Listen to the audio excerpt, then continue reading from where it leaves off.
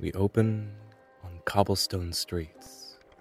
Wooden wheels bounce overtop them, playing in rhythm with the waves of a nearby shore. We see people running from one place to another. Muskets are selling quickly and passed around by the dozen. In bars and libraries, they shout of revolution. In shadowed alleys, we see eyes and little wings flit from place to place. We hear sprightly coughs. There's more iron than there used to be. People are more jumpy than they once were, more easily scared, but in the wrong way. Fires break out where they don't belong. Decades later, no improvement. The slightest hint of the weird, and it's fire and steel. An abrupt change around Prohibition. Secrecy becomes fun, racy even.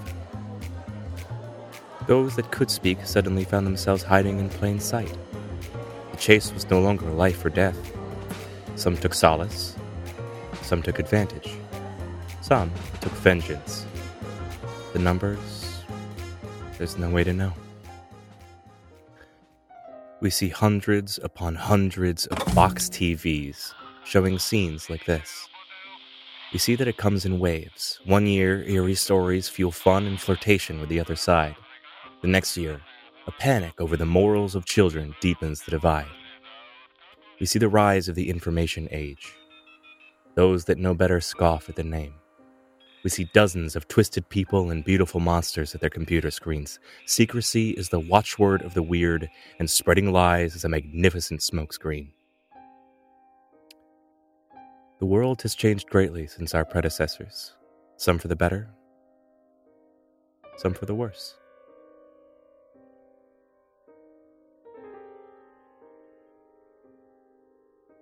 Hello, everyone, and welcome to Good Neighbors, an actual play podcast of Monster of the Week by the spectacular Mike Sands. We're up to Interlude 2 now.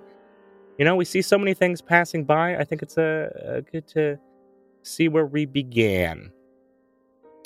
Every story is a little bit of a loop or a little bit of fluid. So let's start where we know where to start. Does anyone have anything they want to say or mention before we hop into it? Hi. I am on another podcast called Murphy. That is an audio drama podcast where they hunt or investigate monsters. So if you like much of what we're doing over here and you want some more, in less of an improv, more scripted sense, head over to Murphy by Ghostly Muse Productions. Did you have prior experience on your resume? Yeah, exactly. Yeah. I was like, you better fucking hire me. I've been doing this shit since before you were even a little baby podcast. Y'all should support the Patreon, Patreon.com/WTM Radio. We don't update it as much as we should, but you should still give us money, and there's cool rewards there. Also, we have a t-shirt that you can buy and wear on your body.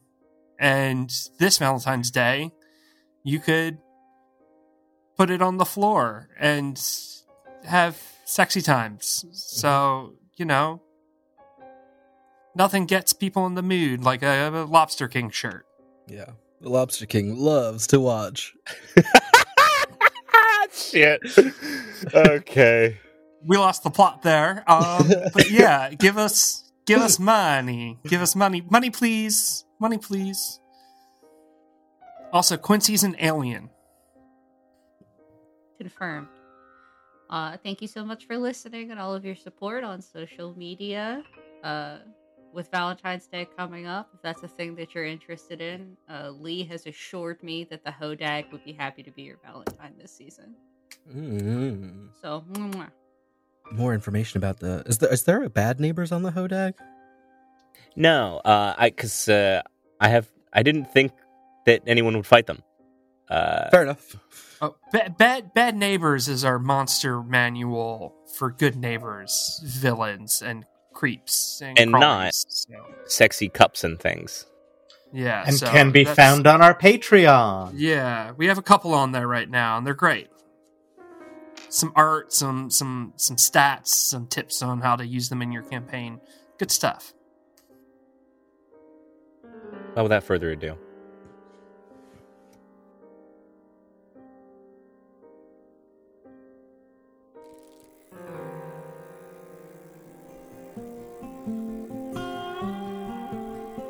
We see a bicycle racing across the dirt roads of South Grafton, a unincorporated community in West Virginia. Very, very small. Like, not many people at all. Not very connected at all. We see a letter fly out of a backpack. We see some small concerns where it says, Dear Mrs. Kent, Dale has not been doing well, and it snaps up into the wind.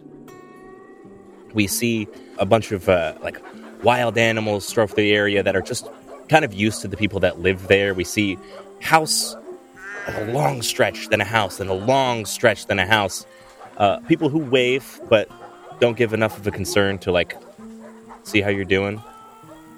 There's a couple dogs that playfully chase you down the dirt roads until you arrive home. There's no car or anything in the driveway. There's actually wouldn't have been in the first place. How old are you? Dale is 12 years old at this point, and he's a scrawny kid. A little wiry, clearly not quite grown into himself at this point. Okay. I think his hair's pretty much shaved down to the edges. Yeah. We see you pick up a key outside of there's a little rock. You just pick it up, turn the key, and you can walk right inside. There's no one home. The place is pretty messy. Let's say there's a lot of clutter. It's not dirt and grime, it's just that nothing is getting put away. We see a lot of the photos have been turned down. We see little Dale on a bunch of different photos, stapled to the wall. We see a fridge that is mostly empty, save for a couple things. Nothing's pre-made. What's this part of your day look like, little Dale? Dale is, I think, first gonna check the counter to see if his mom left him any chores to do before she got home. It looks like she started to and had to rush out. All that she left you was that there is some of the traps out back have broken, and if you could try putting your hand at fixing them up, something, just seeing what's wrong, and maybe we can talk to one of the neighbors about it. Not sure. They've been having some rats lately as a problem. They just want someone to take a look at it and see what's happening. I think Dale's mostly first gonna just make himself a little grilled cheese sandwich. I think he pulls a composite notebook, and you can see it says first grade, fourth grade, fifth grade. It's clear that each of them has been crossed out as he's been reusing the same one through the years. He thinks about doing homework, but I think he just tosses it on the counter and takes his grilled cheese to the backyard. What type of cheese? Oh, Kraft, of course. As you head outside, there is on your answering machine, a little beep that just goes off on its own. The thing is kind of faulty. And you don't hear it, but you a little message from your teacher says, "Hey, Mrs. Kent, I just wanted to check in again. Haven't heard back from you. I'm a little worried about Dale lately. I just wanted to know that if you need someone to come talk to him, or if you need him to come stay somewhere for a little while, that's okay. Just we're here to help."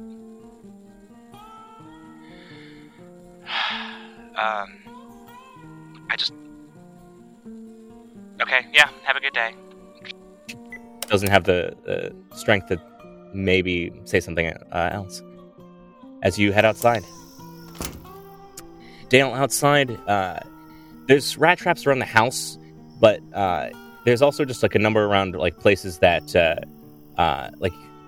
you think maybe they might be coming from, or that maybe your mom thought there's coming. She doesn't have a good idea of how to take care of this problem, so she just kind of puts them around. Dale's gonna kind of cram the sandwich into one part of his mouth and try to collect the traps to reset them and hopefully try to see if he can figure out where the crux of the problem's coming from to more strategically sort of place these traps. Yeah. As you're moving around your house and setting them up in certain places, your trash has ripped open at one point, and she just didn't have enough time to put everything back together. So there's a bit of a trail where a raccoon or something dragged them out into the woods as far as they could get them, had a snack, and left. And it seems like they're just following the scent on this here trail. I think Dale's going to think about cleaning up, but then let the curiosity kind of get the better of him and see if he can find this raccoon out in the woods. Yeah. You head out that way, and this late afternoon breeze kind of washes over you and tosses your little curly hair, and we see leaves begin to fall. Have started to kind of cover the ground. We see old paw prints and footprints and things that are now just completely covered. We see branches have fallen, some larger, maybe from the wind or something.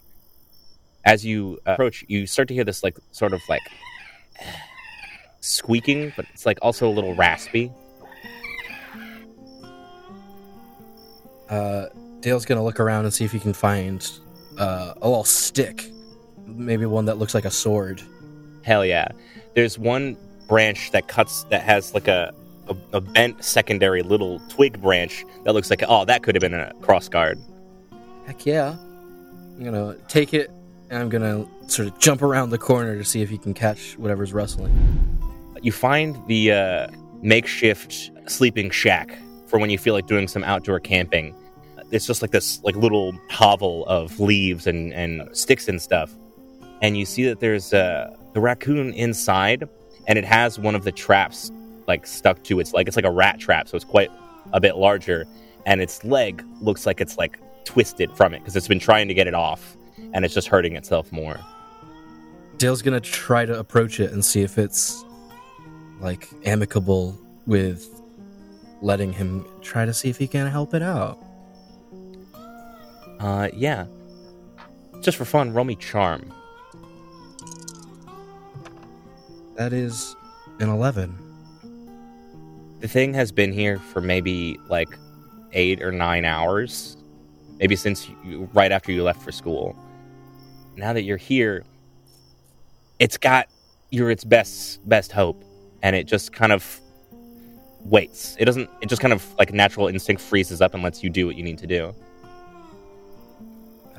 Little Dale's gonna take the little crust from his grilled cheese and try to give it to the raccoon to distract it while he pulls the trap off its leg. You do so. And off in the distant woods, you hear this loud bang! And then another one. And there's this sound of someone screaming. But that's not actually that abnormal. Red foxes sound like they're someone screaming out in the woods. People shoot here all the time. It's kind of unregulated hunting in this area. Dale's probably gonna take a second just to look around and see if he can see the hunters, but if he doesn't see anything, he'll probably go back to trying to see if this raccoon needs any other help. It started to scamper off from the noise. The sound of the bang made it start to run in the other direction. There's no apparent hunters. It doesn't seem like. But it's clearly limping because, although you got the trap off, this thing is going to be slow and easy pickings for if there's a mountain lion nearby that someone's trying to put down, for sure. Yeah, it's going to be hey, little buddy, come back here. You're hurt. And he's going to chase after him, try to see if he can catch up. In a panic, it gets a little bit further into the woods until... maybe a football field's distance in, you catch up to it. It's just exhausted, and it just lies back down again and lets you do what?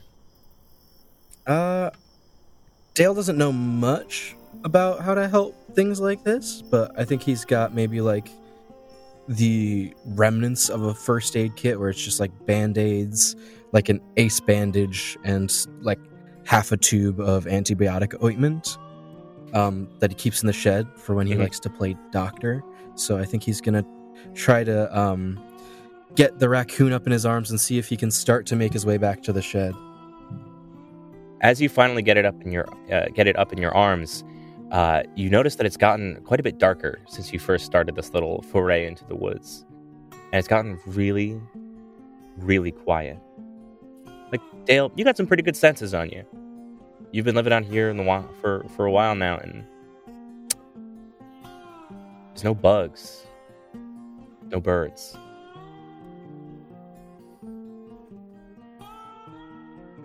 As you start to head back, this low fog starts to roll in. You hear the pitter-patter of rain above you, but it's stopping largely on the trees above.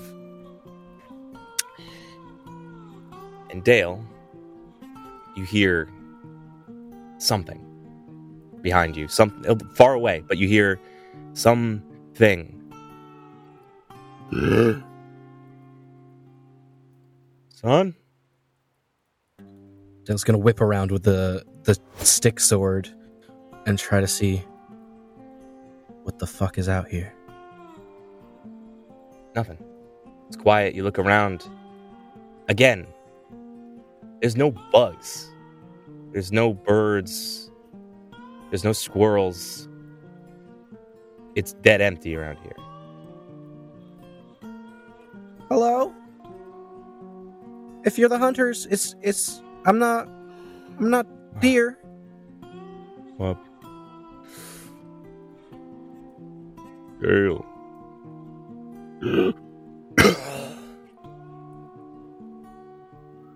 Dale. Son. And nothing.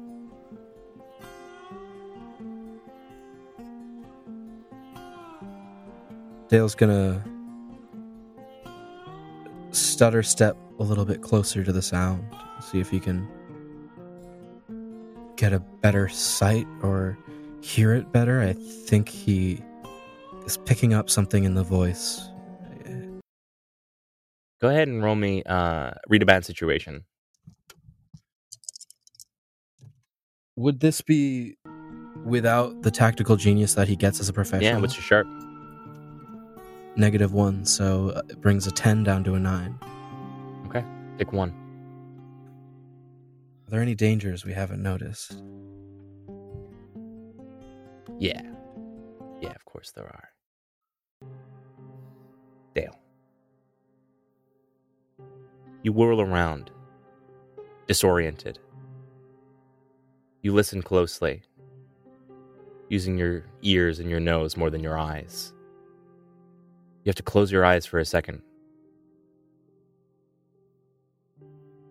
You step across a bit of the leaves, and you feel your feet, had you just waited a second longer, would have gone through them, and you would have fallen into a pit. And as you yank yourself back, something reaches after you. It's swift. It's so swift. This branch, this mountain lion, something reached out and scratched the ground below you and yanked itself back in. And if you look at the leaves, it's not there anymore.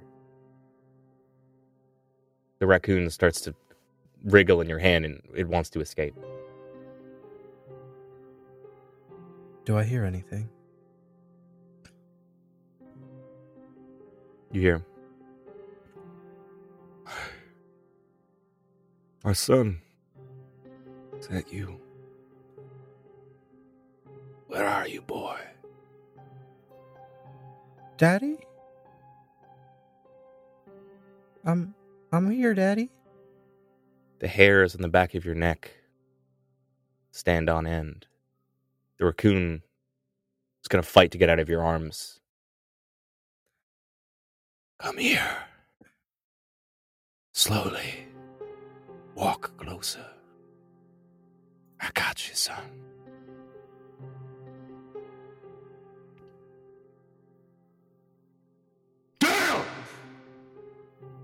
Dale's gonna jump, and I think he's gonna squeeze the raccoon really hard and fucking run. You break into a dead sprint, and as soon as you do, whatever this is, it follows. At great speed, chasing behind you. The slamming of your feet against the ground is matched by its steps. But you know this thing is fast. It didn't catch you yet. And you don't know why. You hear, Dale, come back. I didn't mean to scare you. Dale, come back. I'm sorry. Dale. Please. Please. I saw them bury you. Liars. Liars all. Come. Come on. Let's come back. I need to hug my boy again. Do I know the way home? Yeah, I think so. These woods are the back of your hand. Where do you go? Dale runs for a thicket of underbrush that he's often used to pretend that he's inside some sort of fort. The branches are really twisted and craggly, so much that he knows that only someone as small as him would be able to get through. And he knows if he can get from one side to the other, he just has to cross his neighbor's yard to get back to the backyard door of his house. Yeah. At your house. So not where you are immediately. But you know the sound of where your front door is. The bell rings. There's banging, hard banging on the front door. I'm home. Let me in. Let me in! Please. Let me in. Let me in.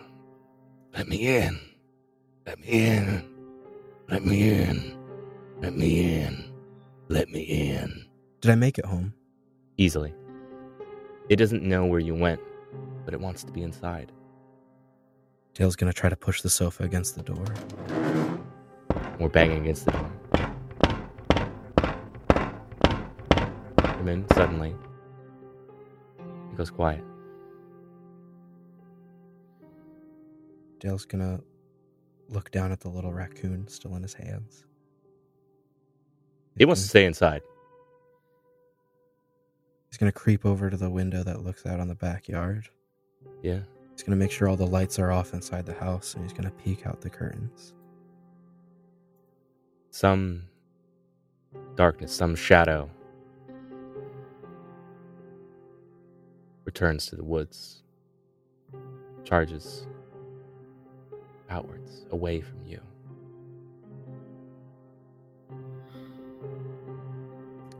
I think from the place at the window, Dale can see, in his haste, he knocked over one of the overturned pictures, and I think as he watches it leave, he looks down at an old picture of his dad.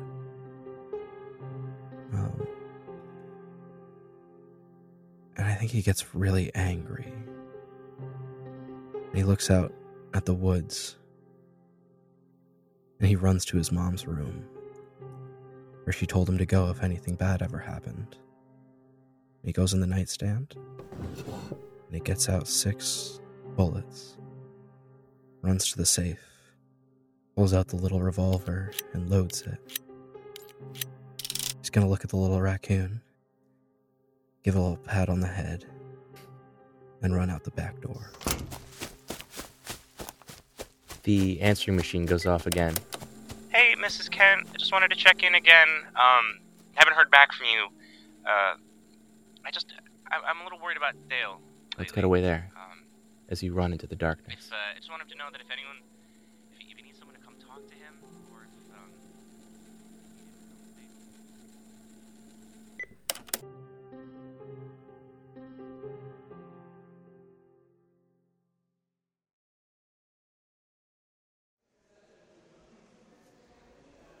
We only see the lower half of every person in this mall, walking by each other hoping for something to fill the void.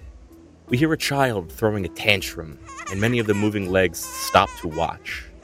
One of them, wearing a blue suit with white-gloved hands, says, "Is that your daughter? You should put it online. 1 million views for sure." Then we cut away to a dark, dark room. We see a single bed, like it's a single, on wood. It's just like a mat, and then a concrete wall all around, all fours. A desk strewn with papers and various energy drinks. How old are you? At this point, probably 15 or 16. How do you look? As scrawny as he is in the present, he's even scrawnier now. His skin is oily, and as is his hair, it looks like he doesn't get any sun and probably hasn't left this room in some time. Yeah, we see paper after paper has been passed below your door that talks about your absence. Says, disciplinary action imminent if you do not keep coming to your classes. Because you're not in college. This isn't something you're paying for. You're at a boarding school for some of the best and brightest. And you're not fucking going to class. You are a poor representation of what we do here. But also notably, you're alone? And this place is supposed to have roommates. Why do you have this room?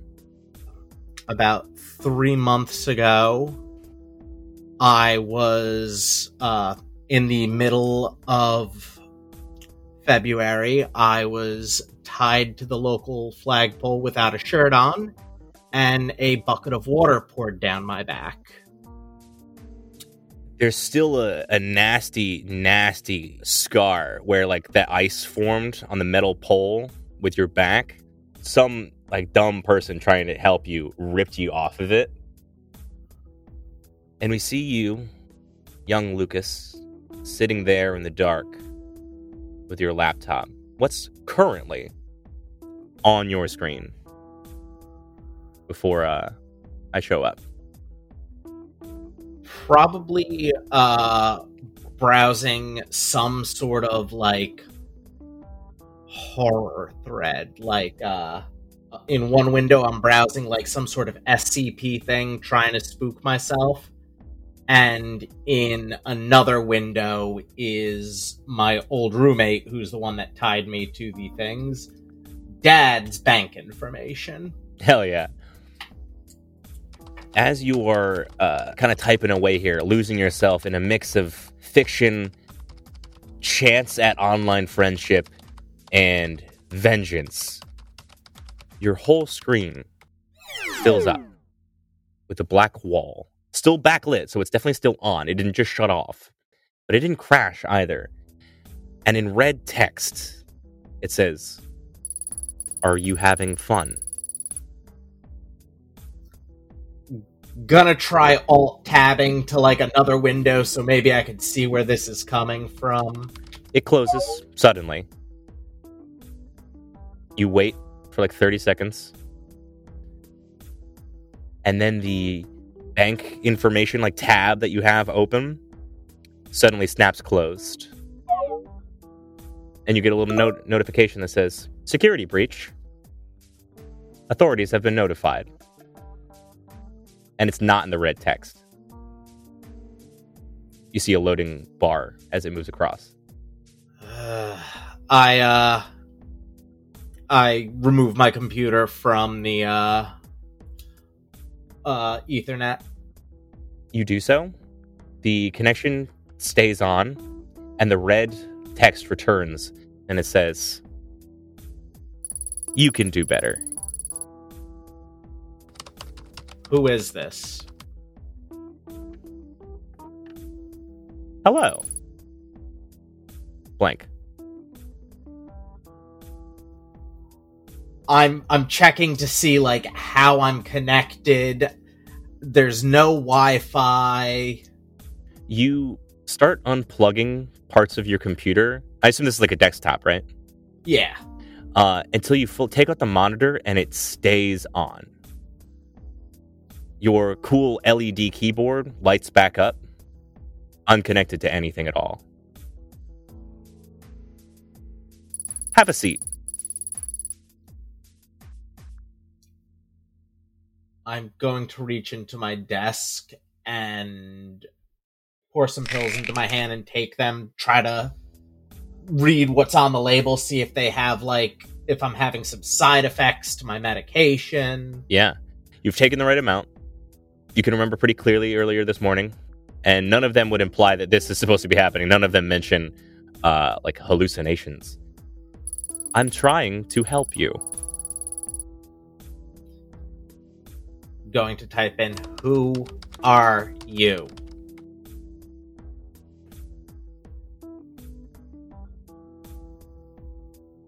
I have a deal for you.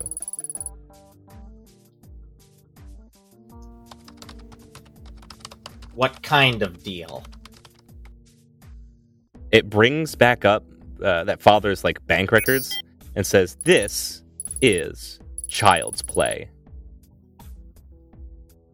While responding, I'm going to, with my other hand, start putting my computer back together so I can get back on online. Yeah. Do you have something better in mind? I do. I'm glad you asked. In fact, we have a limited time free trial subscription, and we'd love to have you on board and give us a go. Warning. Offer expires in 30 seconds. And we see like a little hourglass tick, tick. Mm-hmm. It's like, 8-bit. Yeah.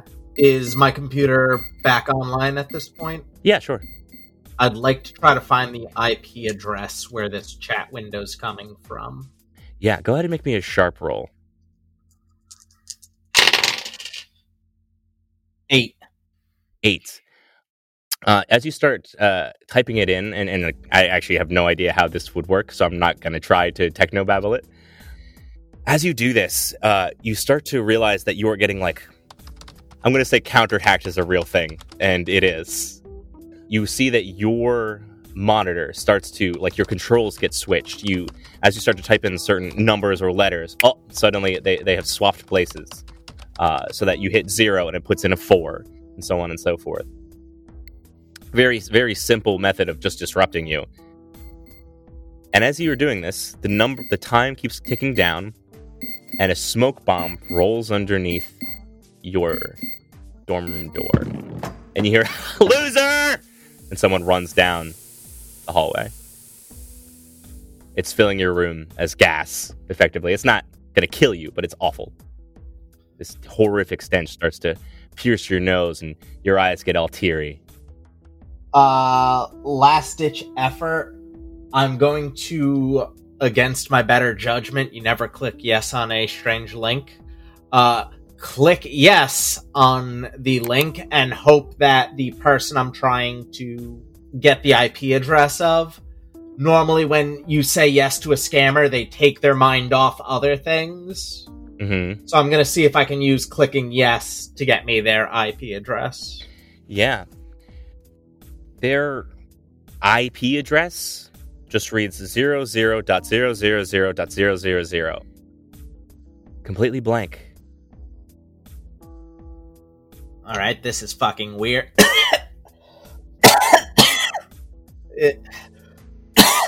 Another screen pops up that says, "Thank you! So happy to have you on board." And it's like a little like emoji smiley face and a thumbs up. And when you do this, your computer starts to flash and flash and flash up and down, and we close in on it from the camera angle. we lose sight of Lucas. But Lucas, this is what you see. Like a subway passing through station after station at rapid speed. We see window after window that looks like it's into people's lives. We see people in their bedrooms having affairs. We see people getting murdered. We see also sometimes people committing small bits of kindness, like feeding strays and such. But you, Lucas, you never get to see that. But we in the background see that it does happen. And we see these lives of people pass by committing any number of disreputable or mundane or just unpleasant acts. This day-to-day monotony, this turn to willingness to do wrong by others blips by you. Nothing stops. We see you, Lucas, in darkness behind you. But the lights pass by you over and over as if you're on a subway, so fast that the force nearly makes you pass out, as if you were blasting through space. For a moment, you see the moon, and you are back in your room. And on your computer screen, we see the security cameras of your dorm hallways. Just a few seconds ago, where that kid, that dumb shit kid, is rolling that smoke bomb beneath your door. And him going outside and meeting another kid for a drug deal. Capture image. And submitted anonymously to the police. That's the way we like it. What's your name? Lucas. You're gonna need a better name than that. Lucasfer. Seriously? Fine.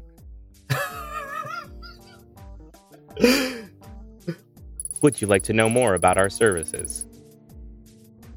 Yes. Yes. Yes, you do. And we pan out.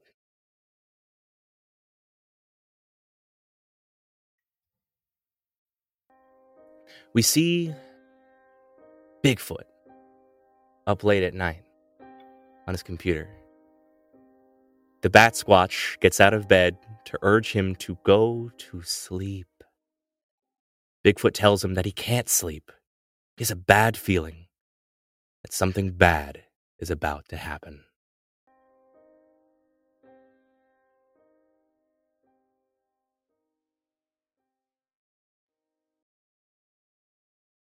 We open on an old saloon. We find ourselves in the building blocks of a shitty swamp town called Constance, Louisiana, where an old bar called Eden's Last has its very first kind of good night, where a bunch of cowboys and saloon girls and such are, well, they're having a night. There's live music, there's silly people, there's whiskey all around. And we pan out to this shitty town with wooden fences and angry dogs. And what do we see roll in? We see a mule pulling a wagon full of books and some chess and a violin case, a fiddle case. And we see a much younger looking Quincy riding on this wagon. How so? How younger? What features have been retained? That's a good question. I think they still have a fancy mustache. They are dressed poorly, like their clothes are of a much lower quality, but they try to take good care of them and make them look richer Yeah. than they really are. But Quincy still has kind of a sparkle in their eye, but they're maybe in their 20s or 30s, late 20s, early 30s-esque. Okay. You arrive at this old saloon, and as you pass through those cool double doors where they swing, there's the music doesn't stop, right? It's not like a cartoon, but people look at you expectantly, a stranger in town. So everyone looks at Quincy, but goes about their business. Music's still playing. Quincy is going to walk to a very prominent section of the saloon and The music stops. Stomp 3 times. Now, I know I saw a sign that said absolutely no selling, but I pray you will forgive my solicitation when you hear the treasures I have to offer. For if you have the conviction to take my hand and the constitution to see this journey through to the end with me, then the tools I have to offer will turn the world to clay in your hands to shape it as you see fit. Oh, Peter at the gates, not another salesman. Not even raised. Now, I see I have your attention, and that's good. That's good. I see that there are some skeptical and quizzical expressions amongst some of you fine, erudite patrons of this establishment. I will forgive your doubts and uncertainties. What is this treasure this snake oil charlatan is pushing? I assure you, what I offer is valuable beyond measure. Mere physical wealth can be stolen or lost. The touch of a lover can fade and turn cold, while the warmth of a friend can be snuffed out. Even one's health can be thwarted by God like the humble Job, and one's freedom can be imprisoned like young Joseph. Wealth, love, friendship, health, and freedom all pale in comparison to what I offer. It is an elixir unlike any other. Verbally, you will transform your reality. Use the language of the spoken word to confound, outwit, and persuade the masses around you. Use it like Shakespeare to leave your mark on history, or like Byron to woo your would-be lovers with mystery. What? I offer you dictionaries at $1.25. A real steal to enable you sophisticated and enlightened folks to command the spoken word. Is he calling us dumb? Dictionary? I barely even know dictionary. $1.25. There is an immediate turn. Glass bottles break. We see pickled eggs taken out of the big jar on the bar, thrown. We see like ink and like feathers and things like that tossed, and general violence ensues. These people piss on the written word and also the spoken word. Quincy, what do you look like not 10 minutes after this foray into this shitty bar? I think Quincy has a couple black eyes. I think they have a broken nose. And I think they are counting the dollars that they picked from pockets as they were getting this shit kicked out of them. Love it, yeah. Your mule, does it have a name? I didn't think of a name. Perhaps Mula, like it. Beulah, but mule. No, that's terrible. Ferris Mueller. I think Quincy is a prideful dumbass, and they would name their mule something like Destiny because that's what they ride into town. I love it. Destiny is largely unbothered by your condition. Your dictionaries have not been, like, burned or anything, but some people have taken them, like, throw them in the mud, and just, like, knocked shit out of your wagon.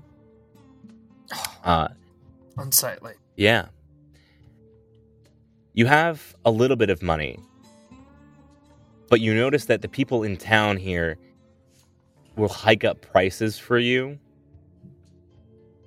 You know shit isn't worth that much when, you're just trying to get, like, fucking corn or bread.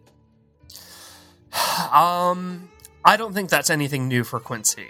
I think that they are used to standing out in shithole fucking towns like this and being treated poorly because of it.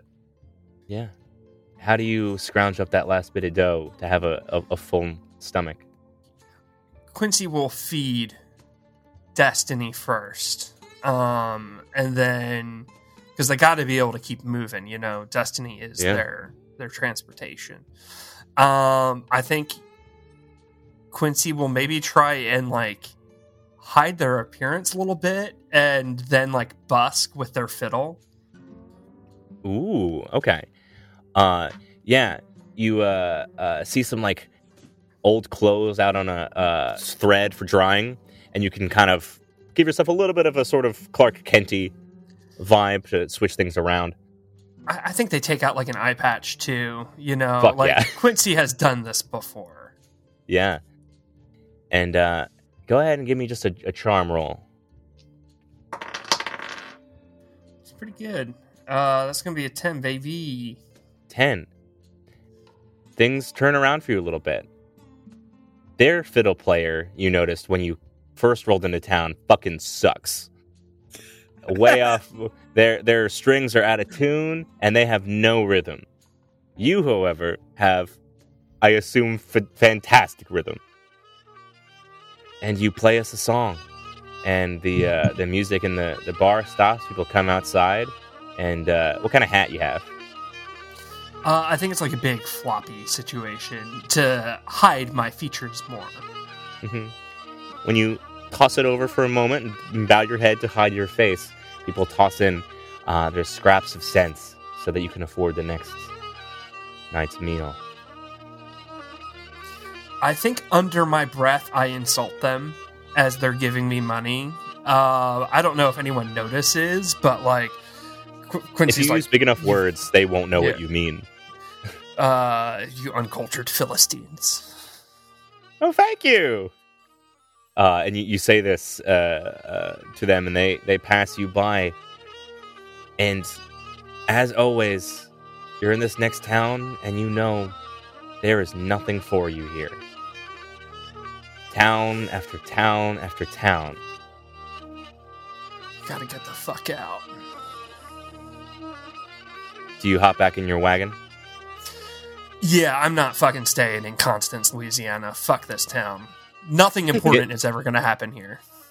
This place will surely fall into the mud that surrounds it and be nothing more forever. And you leave. Your journey is long.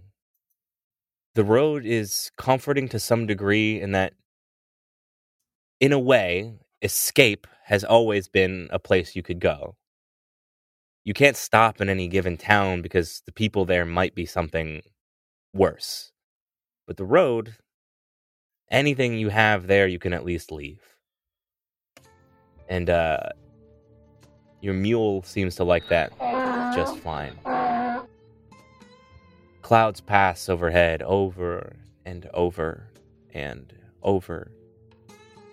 And you notice as you pass, every day, it's just a little bit more. Every day, just a little bit more strange. In that you'll see in crop fields that you pass, odd rings cut out of it. Just like, not really efficient pathways or anything like that, just sort of circles that are cut out. There are stacks of rocks, if you've seen them by like shores and rivers, where people just put the rocks up on top of each other. It's called a cairn. Cairn. Yeah. Cairn. Over and over You look sometimes. that up in one of your fancy dictionaries. And sometimes when you go to sleep, there's like music. And you're never sure if you're dreaming or not. But you feel like a thirst on your lips. I think I start trying to play this like half-remembered song from these dreams when I'm awake. And I start fixating on it more. You play this song, and it starts off slow, lulling, and it rises to this, like, you almost want to start walking to it or march as you play your fiddle. But you're surprised at how much you remember it.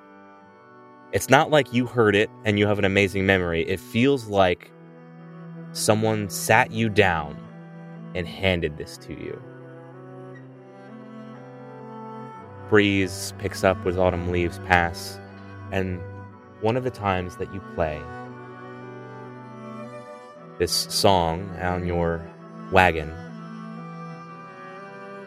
you pass by someone who just happens to have heard your music. And I want to cut away here, and we're going to come back to this very moment.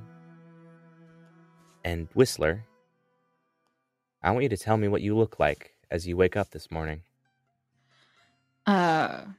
We see Whistler, a lean, kind of stringy person with this ash blonde hair that comes down and just about tickles the tops of their shoulders. They have like rough, worn hands, but these meticulously manicured nails and these busted old shoes that have this desperate application of shoe polish. Like, they are clearly someone who comes from very little but puts on airs to try to appear to be more. Yeah. Today's the day. We're leaving. As you are getting your pack together, your parents come in to stop you and tell you, Huck, this just doesn't seem wise. Like, we need you here, on the farm. I think I've done my fair share of work. Will you stop talking like that? It's just weird. I need to practice, or it's never going to become second nature. You don't need second nature here. You got nature here. A second nature is the embodiment of what it means to be an actor. Where did you get these ideas? Books and papers and stories. And I've done a fair amount of work on the farm. I've worked here all my life. I've put in my time. And I love both of you very much, but I have to do this.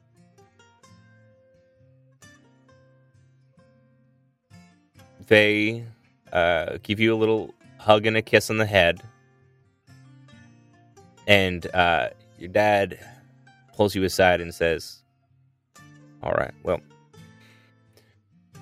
if you're going to go, then you better make me proud. And if you don't, yes, you did. It doesn't clearly have like the language to be like, I don't know what to say to you, but tries to say something encouraging. I understand. Can you stop talking like that? I understand. This kind of, this kind of affectation, it's never going to land me the kind of roles that I want. I don't want to play, a supporting character. I don't want to just be another farmhand or simple-minded person. I'm gonna be the leading man. I'm gonna be a hero. All right, Huck. What's that, a little hand for you to shake? Give him hell. Yeah, they shake their father's hand. They give them and their mother like a big hug. And they head out. On foot? I think that their like farmhouse is kind of a ways away from town. You know, Yeah. like it's pretty separated from Yeah. the rest of like civilization, so they have to walk into town Yeah, where they'll try to like rent or buy a horse. yeah. It's a fair bit from Kansas to Georgia, isn't it? Yeah. You have to take ride after ride. There's no good straight shot yet. We see you one night in a one of the wagons, sleeping beneath a little newspaper that says "Factory Fire in Boston," and the date is 1902. And as you roll through here, eventually, no people, no horses, no traders, no nothing is going to get you to Georgia. And so you're on foot for a little while. There are roads, sure, but luck of the draw, no one's going. Until you hear a bit of music. Someone's playing the fiddle. And they're pretty good. But the song sounds like half finished. Like they have to keep stopping themselves for a little while. And you see this sort of banker-esque character rolling up with a mule and a wagon and a dream. As you make your way to have yours.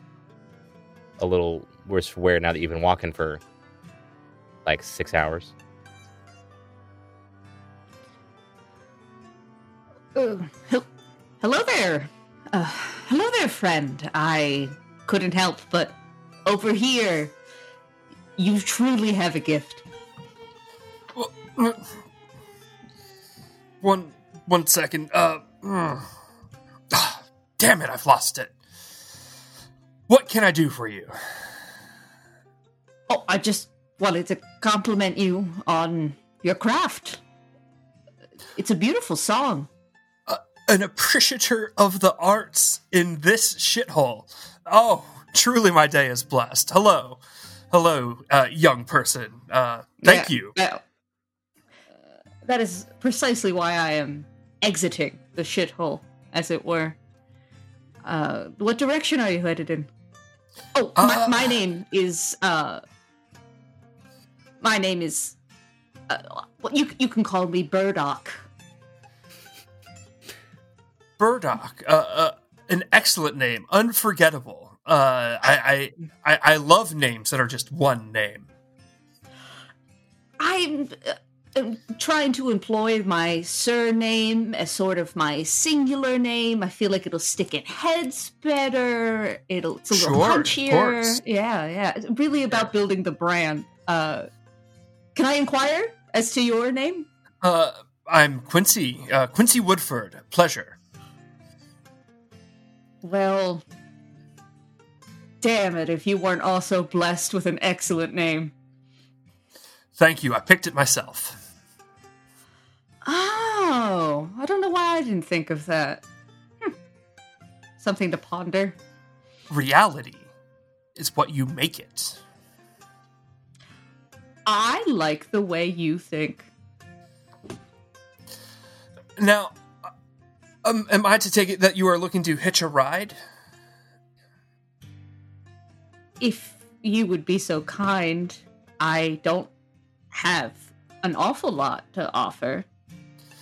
But I was once a young person chasing a dream, hitching rides with strange artistic strangers myself. Where are you headed?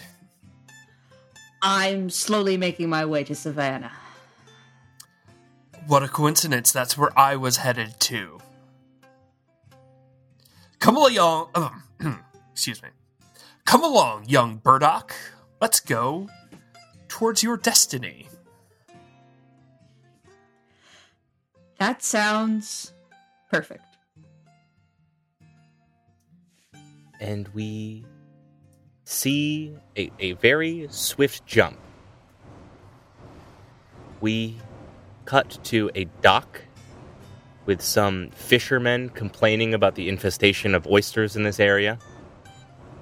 And we hear a factory whistle go to say that the shift day is done at the fish canning factory, where Huck has just finished a shift of not acting and instead working in a factory. The owner of the factory is, of course, someone whose name is like Remington Finch III. Doesn't matter. Your enemy is solely the manager, named Trout Claus. How long did it take to whip that one up? 30 seconds. All right. And Trout is giving you a hard time because you're not moving as fast as everyone else. And you talk too much. I will increase my speed. I can assure you that. But I don't see the harm in trying to break some of the monotony with a little bit of conversation here or there. Mr. Trout? Sir? Mr. Claus. I regret going Claus. Thing is, I don't pay you to have friends. I pay you to work. 14 hours. That's my time of your day. Yes, I am aware you have the lion's share of it, sir. And you get the glory and the benefit of a job. So say thank you. Thank you, Mr. Claus. May I go home now to remove the smell of fish from my body? I expect you bright and early, and I expect you working harder tomorrow, quietly. Like my life depends on it, sir. And you go. Where do we find you in the middle of the night? I think in the middle of the night, they're standing outside of sort of like a busy pub. Yeah. They're like bundled up as well as they can, in sort of a threadbare jacket, and they're smoking little rolled cigarettes with their roommate, just bitching about work and struggling to make it, and yeah. Your roommate, whose name is, I just Not closed out of it. Trout Claus. Your roommate, Carrie Donahue, is, she is a fantastic playwright, and she will get you the greatest role, for sure, when she has also made it. It's just, there's not enough culture here to understand, for sure. But she's sitting there thinking, Murdoch, what is it that I can do to improve this script? Something about this is off, and it's not. No one's taking the pitch. I think it's a lovely story. It really is. But I feel as though you could be more transparent with your storytelling. You tend to show your audience much of the narrative when you could just tell them. Why do the characters never explicitly state their sort of feelings? I guess that's true. You do that all the time, so that's real. Yeah, people do that. All right. I guess if it's not clear enough if I don't just have people say how they feel. Are you sure? Sure. I mean, people should always say how they feel. But I kind of liked a lot of the metaphor that I was couching this in. I think the metaphor is lovely. I just think, what if instead of just holding a pencil so hard that it snaps Reddington just said. I'm so angry about this. All right, I'll give it a try. And we see her ruin her amazing script with your advice. Oh, we're really doing this, aren't we? We sure are. One shift at a time. All right. You and me, we're gonna make it. She pours out the last bit of whiskey that she has in some glasses for you two. Yeah. Gives you a clink. Yeah.